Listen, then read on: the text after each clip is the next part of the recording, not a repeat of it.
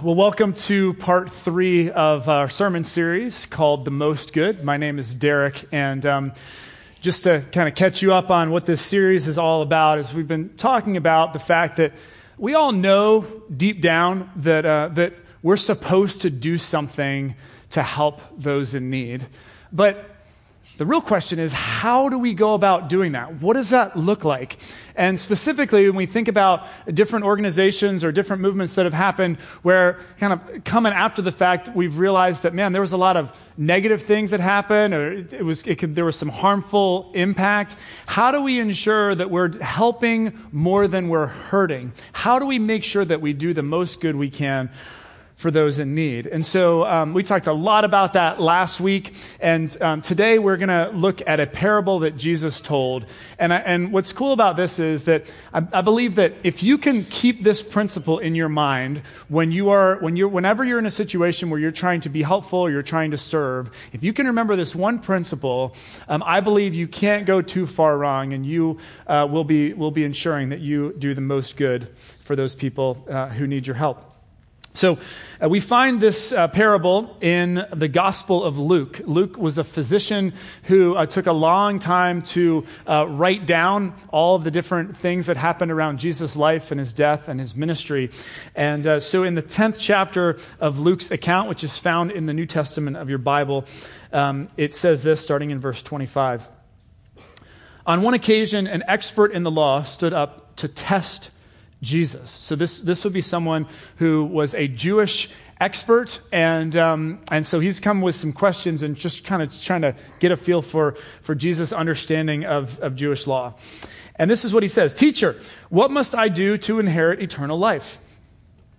"What is written in the law?" Jesus replied. "How do you read it?"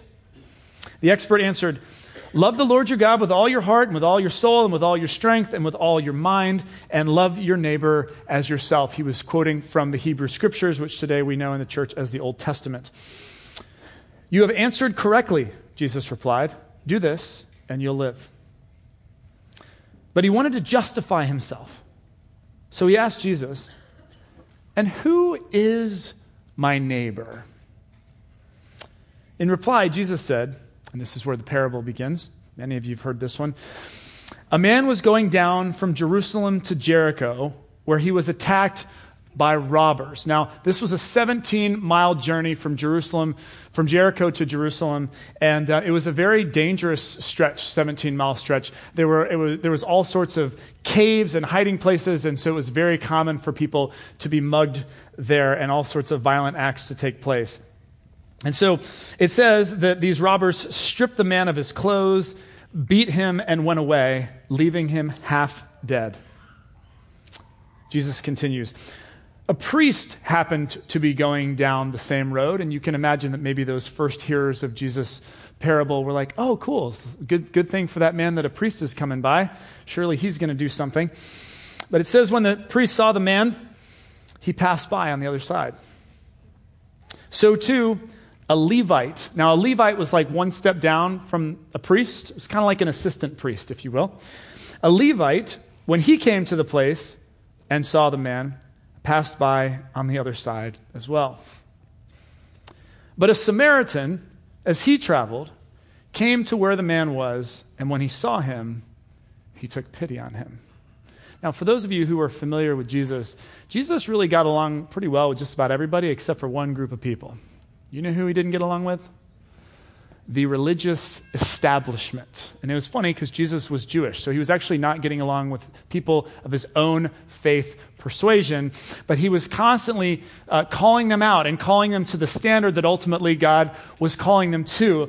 And so what he's doing here in this parable is he's making a critique. So this expert in the law, probably in with the religious leaders, basically Jesus is reminding these leaders that in your obsession with all the rules and all the laws and all the commandments and all the things that you're supposed to be doing so that you're so pious and so holy and so righteous, what you've done is you've put the rules above relationships. You've put the law above loving people. And that was probably Jesus' greatest critique of the religious establishment. In your obsession over being so religious, you've completely lost your compassion for people and doing what God wants you to do in the world. And then, to make matters worse, the hero of the story isn't some ordinary Jewish guy. It's a Samaritan. And some of you are like, wait, I thought a Samaritan was good. Like, Samaritan's someone who helps the poor and does all these great things. Well, that's our 21st century understanding. But a first century understanding of Samaritan is completely different. You see, today we think of Samaritan as a good person. But to a Jewish person, here was what a Samaritan was. A Samaritan was someone who was Jewish. They were Jewish at one point, but then they chose to marry outside of the Jewish faith. According to that Jewish person would think, they've turned their back on the Jewish faith, and they've married an Assyrian, someone of Assyrian descent, with their beliefs and their practices and their lifestyle choices. And essentially, they saw this as a perversion of the Jewish faith. So a Samaritan was someone who was seen as absolutely despicable in the eyes of a Jewish person. And yet, it's this hated Samaritan that actually does something to help this guy in need. And let's take a look at exactly what he does. He does quite a bit for this guy. It says that the Samaritan went to him and bandaged his wounds, pouring on oil and wine. Then he put the man on his own donkey. Remember, this is a dangerous journey, so this would have been risky. Now he's going much slower. He's much more susceptible to whoever else might be lurking along the trail. It says he put him on his own donkey, brought him to an inn, and took care of him. The next day, he took out 2 denarii, which is equivalent to 2 days' wages, and gave them to the innkeeper. Look after him, he said, and when I return, I'll reimburse you for any extra expense you may have. Now, basically, this was his way of saying, look, and if he gets into the minibar in his hotel room, or, he orders a pay-per-view movie, it's cool. I got it covered. I got it. Which of these 3 do you think was a neighbor to the man who fell into the hands of robbers? Jesus asked the expert. The expert in the law replied, the one who had mercy on him. And Jesus told him, go and do likewise. So, remember we read a few verses ago that the expert in the law wanted to justify himself. He wanted to justify himself. So he asked the question, so who is my neighbor? And the reason that he asked this question is because essentially what he's hoping is that Jesus will say, well, your neighbor is people who look like you, and it's people who talk like you, and it's people who believe like you, and it's people who behave like you. Because he was treating all those people just fine. But Jesus, as he so often does, is he takes that question and he turns it around and asks a different question. And essentially through this story, he takes this guy's question, who is my neighbor? And he says, no, you've missed it completely. The point of the story is this. It's not about trying to figure out who's your neighbor and who's not. The question is, are you being a neighbor? Are you being a good neighbor to everyone that you meet? And that's really the point of the parable. But what I wanted us to take a look at in the context of this series where we're trying to figure out how do we do the most good we can for those in need is I want us to look at what the Samaritan does here in this parable. Because you see, the Samaritan not only gives resources, but he gives something far more valuable. He's bandaging up the guy's wounds. He's sterilizing it using wine and oil. He's paying his own money, a couple of days' wages, to put this guy up in a hotel. But aside from giving away his resources, there's something else that he's giving. And it's actually much more critical. It's much more essential. I don't want us to miss this. What is that thing that he's giving? More valuable than resources. Just shout it out. His time. He's giving his time. Ultimately, he's giving of himself to this other guy. You see, anybody can stop along the road and make an assessment and try and add a little value. Anybody can stop, but not everybody's going to walk. Last week, we talked about poverty and how we understand it in this nation today. When we think about poverty, we just instantly think about lack of material resources.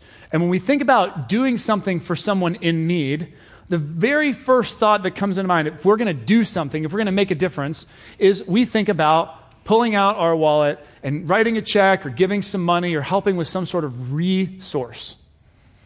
But if you ask somebody who's in poverty, what is poverty?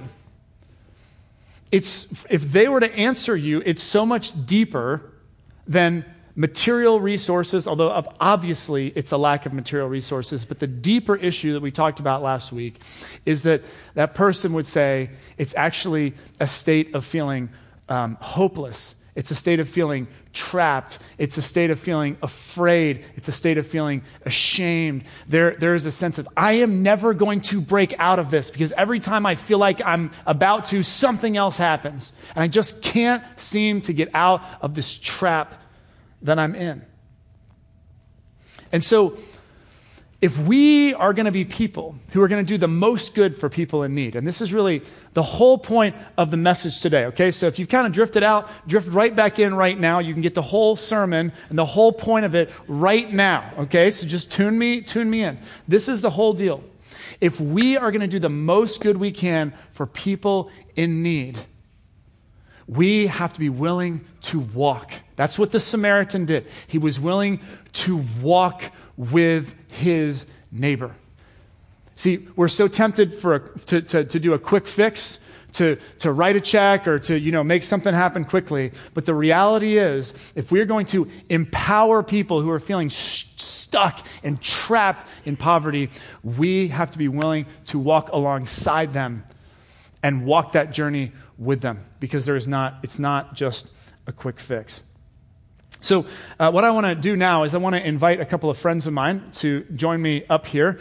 And these two who are coming up here really get this whole idea of walking with your neighbor. In fact, they don't just get this idea of walking with your neighbor, but they have been living it out for most of their adult lives. So would you guys give me a hand and welcome Steve and Danielle to the stage.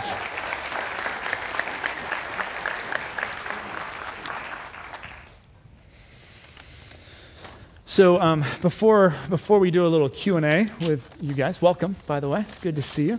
I just want to say, if you're not familiar with these two faces, I cannot tell you what an honor and a privilege it is for me to be able to share the stage with these two. You are in for such a treat because I don't feel like I'm worthy to be sitting here with these guys. And I'll tell you why.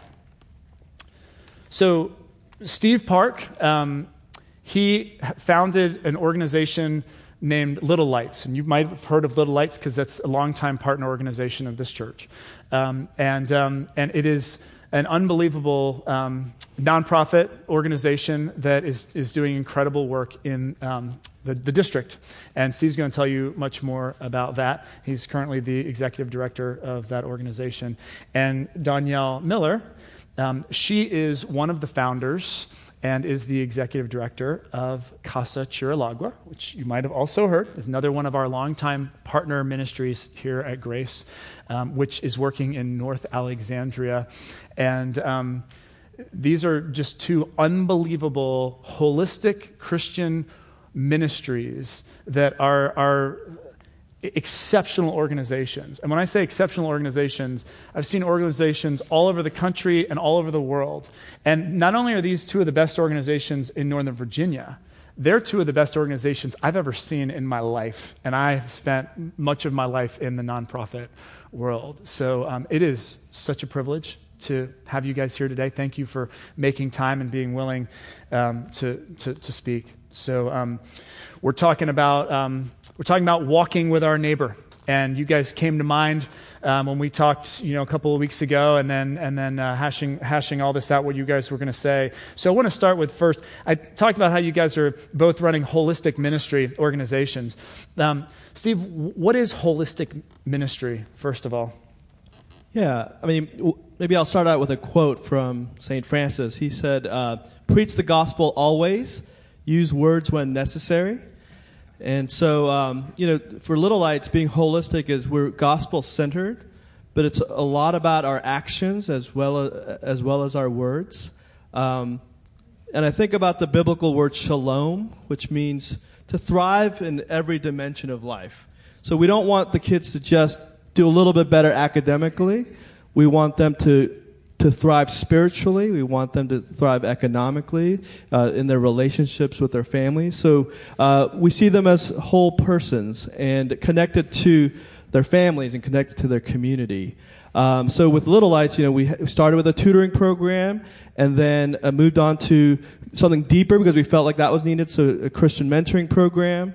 Then we saw that family life was hard because a lot of parents weren't working or felt hopeless, so we started working with adults with our family center, providing resume help, providing some spiritual counseling, doing a worship service for adults, and then we also took on a landscaping business to provide employment as well as a support, relational support to men in the community. And so holistic for me means, one, being very relational, that it's about a long-term relationship with people in the community and walking alongside them, as you say, both as a friend and as a learner. And so long-term commitment, practical resources, and empowerment for those living in the community that we serve. Awesome. Good stuff, man. And Danielle, talk to us a little bit about your holistic ministry and what you guys got going on. One of the catchphrases that we use at Casa Chihuahua is programs don't transform communities, relationships do. And programs are access points for the building of relationships. And so very similar to Steve with Little Lights, we're about 10 years behind. They've been around longer than us, but we also do after-school programming, mentoring, Bible studies for middle schoolers, as well as now engaging the entire family, because we realized that we can't just work with kids, but we need to work with the whole family. And it really is about building relationships, because programs can only do so much. In the end, we really need to be neighbors and we need to be friends. And out of those programs, the programs give an opportunity for people to build long-term relationships with children and their families. And to add to the holistic piece, I think that it's important to remember that as a people of faith, holistic ministry is important because every individual was created in the image of God. In Genesis, we find the imago Dei, which says that because we're all created in the image of God, we are given a God-given dignity. And sometimes the ways that we approach charity does not reinforce dignity. But when we really are in relationship with people, then we're able to affirm the God-given dignity in every person and honor that. That's awesome. So what I love about what you guys are doing is it's so much lines up with what the Good Samaritan was doing in Jesus' parable that he told. You guys are truly walking alongside, investing in those relationships. So I want to ask you guys, and Danielle, we'll start with you. So walk us through, how did you get into this thing? And did you, when you first started, did you think you were going to be at it for, 10 years or whatever? How long have you been at it now? 10 years, yeah. Yes. So just walk us through, how did you get it? How did you get roped into this? The Lord works in mysterious ways.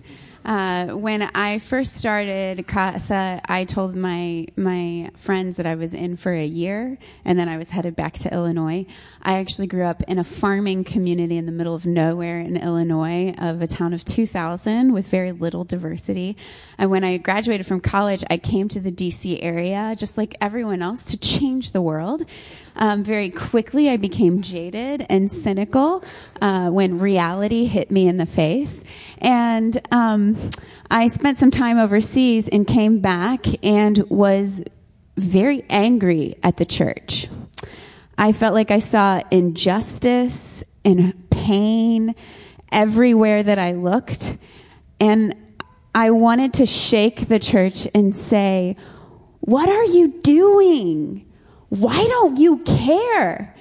And I can see that part of it now was my cynical place that I was in then. But the reality is the Lord used that to push me out and to say, if you're frustrated with the church and feel like the church isn't doing anything about injustice, rather than being angry at the church, why don't you be the church that you desire the church to be?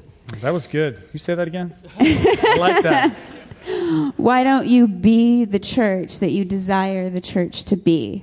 And so some friends and I prayed, and we felt like God was calling us to move into a community of people who were different than we were, to just live life alongside our neighbors, to listen to their stories, to learn from them, and so you didn't have like any sort of like grand program already laid out and like a strategic plan? No, remember I said I'm here a year and then I'm leaving.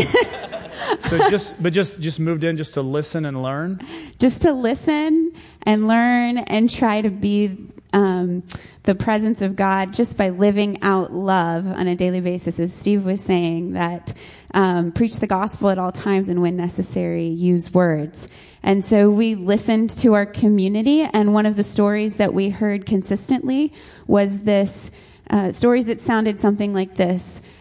In my country, there was a civil war when I was a kid, and the teachers couldn't make it to my village. So I never learned how to read.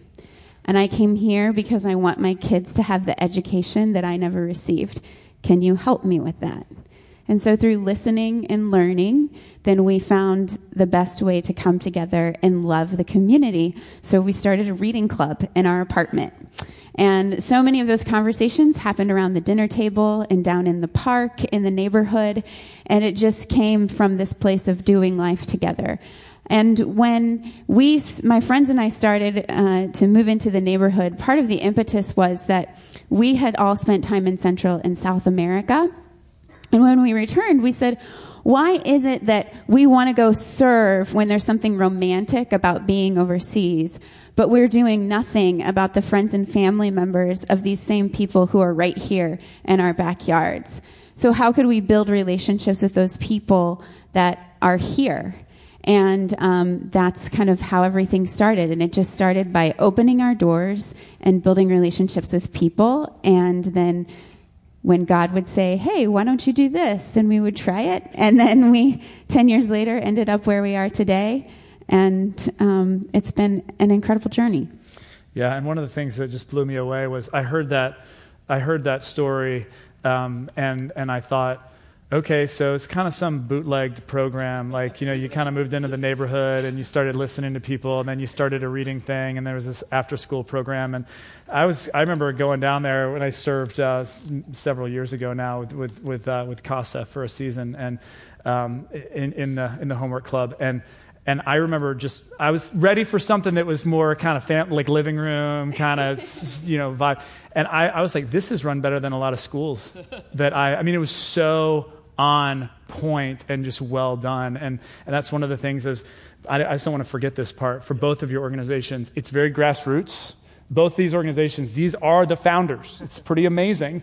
But they're done with incredible excellence. I mean, first class instruction and training and care. It's really awesome. So, Steve, tell us a little bit about your journey.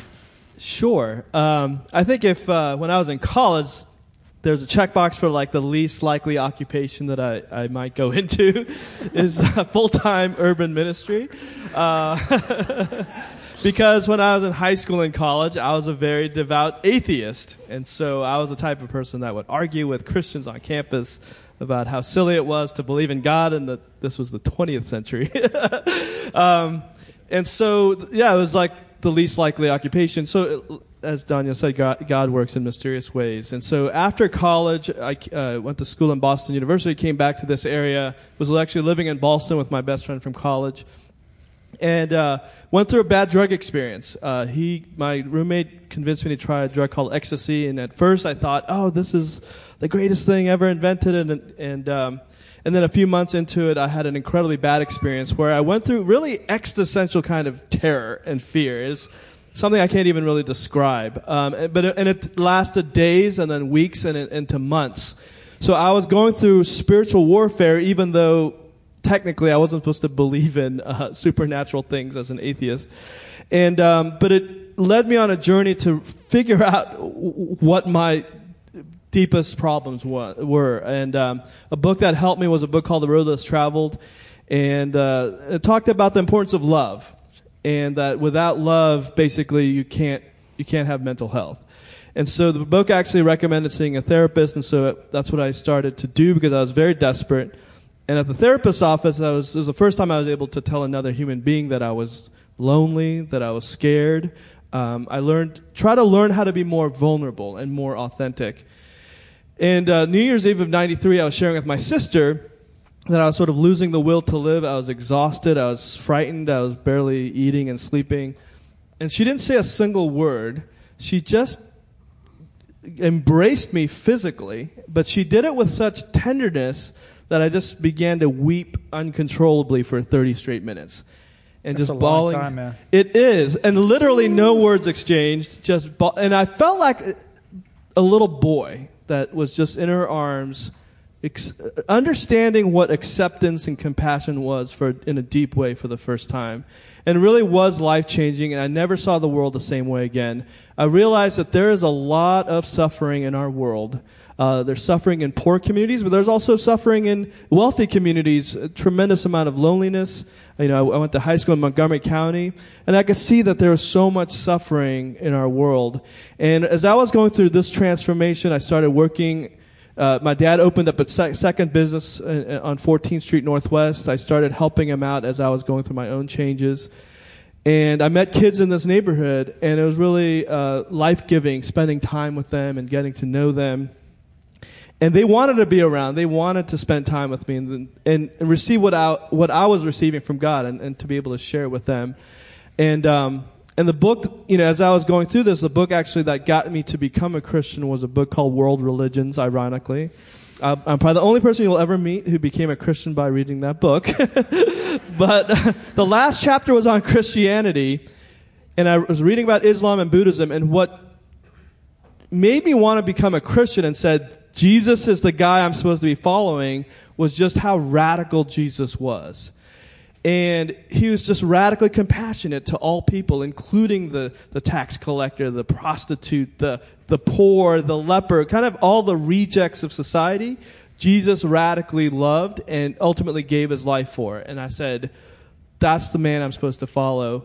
And I just saw the beauty of Christ and his compassion. And not to mention, as a young person, I'm like, Jesus is so much cooler than I'd ever imagined. How come church people don't present this cool Jesus? It's like the boring Jesus with the sheep, And I'm like, Jesus is a radical. Jesus is a nonconformist. I'm like, this guy is so cool. I'm going to follow this guy. And I just remember repenting and just saying, I'm going to follow Jesus. And so, spending time with the kids in the neighborhood, really fell in love with the kids. One young man named Daryl, who was in 8th grade at the time, who I met at the camp that I was volunteering at. 8th grade, played football, big, tall guy, my height in 8th grade. And I realized during the camp that in 8th grade, he could not read a Dr. Seuss book. And that just really broke my heart.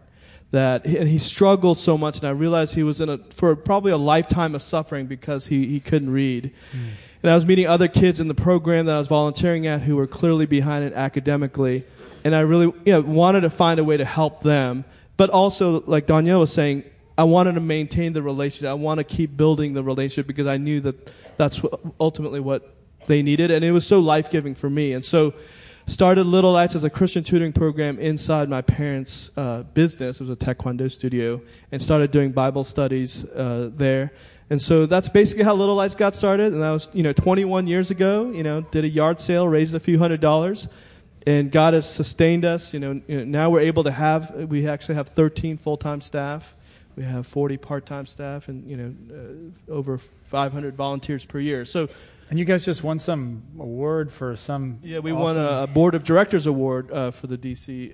area for our Board of Directors. So we believe in excellence at all levels, and so God has been faithful, but it really started out of a sense of just conviction that these children and families were important to God, and that there's nothing more important that I could be doing with my life than sharing Christ's love with them. That's awesome. That's awesome. Yeah.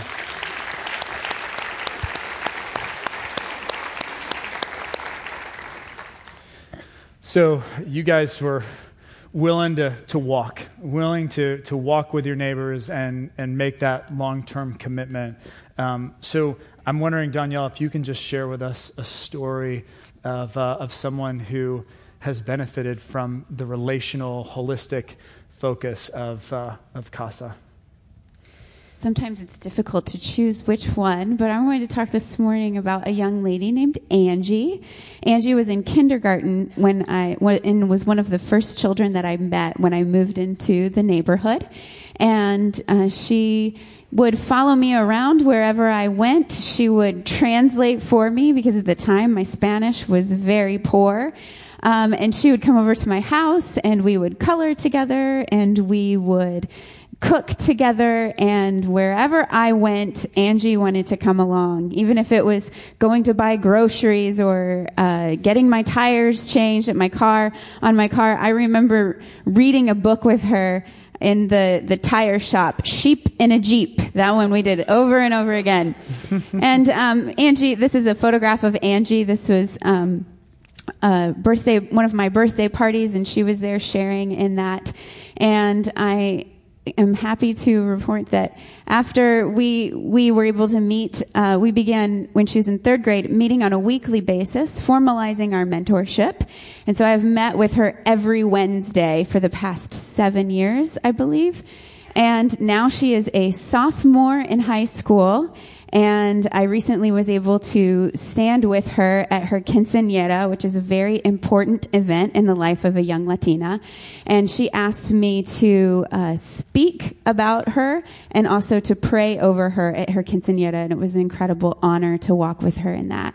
She is the first in her family will be the first to graduate in her family to graduate from high school and also to attend college. And it has been such an honor to walk with her and see the kind and caring young woman that she has become.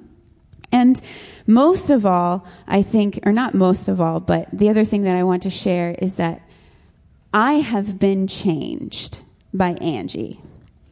Not only have I made an impact on her life, but I can't even begin to tell you the things that she has taught me about perseverance, about compassion, about love, and even about her culture and her family. And we have been bonded together in our relationship, and I am grateful that she opened up her arms and accepted me. That's awesome.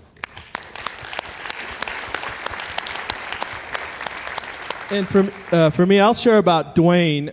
Dwayne was about 8 years old when he first started coming to camp. When he was born, both his parents were incarcerated, so he was raised by his grandmother at Potomac Gardens Public Housing, which is where we serve.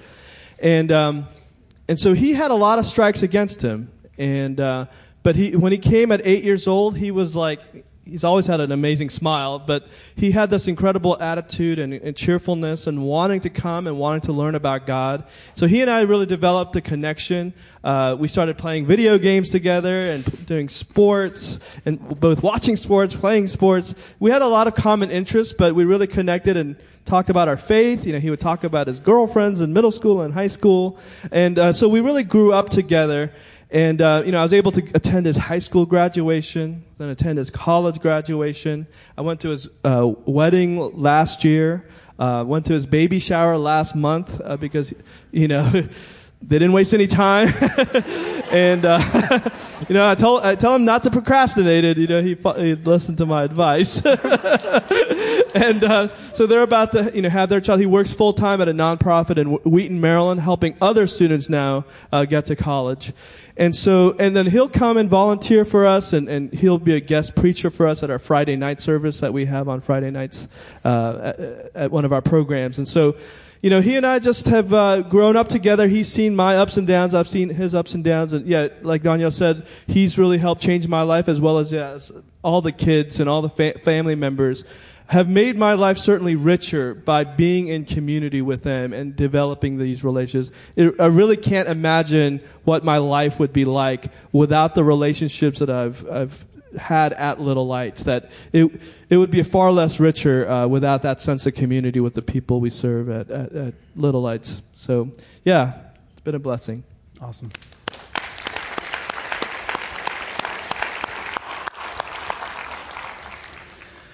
Well, if you guys could just please join me in just a second in thanking Steve and Danielle. You guys are doing incredible work. They are so humble. They really don't think they're any different than anybody else, but they really are modern day heroes for us. And your willingness to really do what Jesus teaches and to live that out on a day in and day out basis. And there's numerous, you look out here and you see some faces of folks that many of us here, are involved with CASA and Little Lights. And so we're just so grateful that you've given Grace Community Church this opportunity to partner with such extraordinary organizations and such extraordinary people. So thank you both. Can we give them a hand?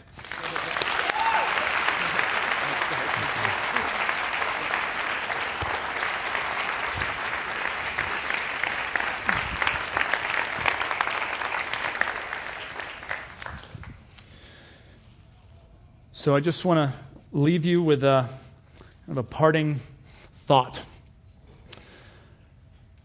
So when you have someone who crosses your path and they're in need, and we can think about times when someone's crossed our path. There's someone right now who we know, and they are in need. What I really hope you'll take away from this series and from today is please try and resist the urge to go to the quick fix.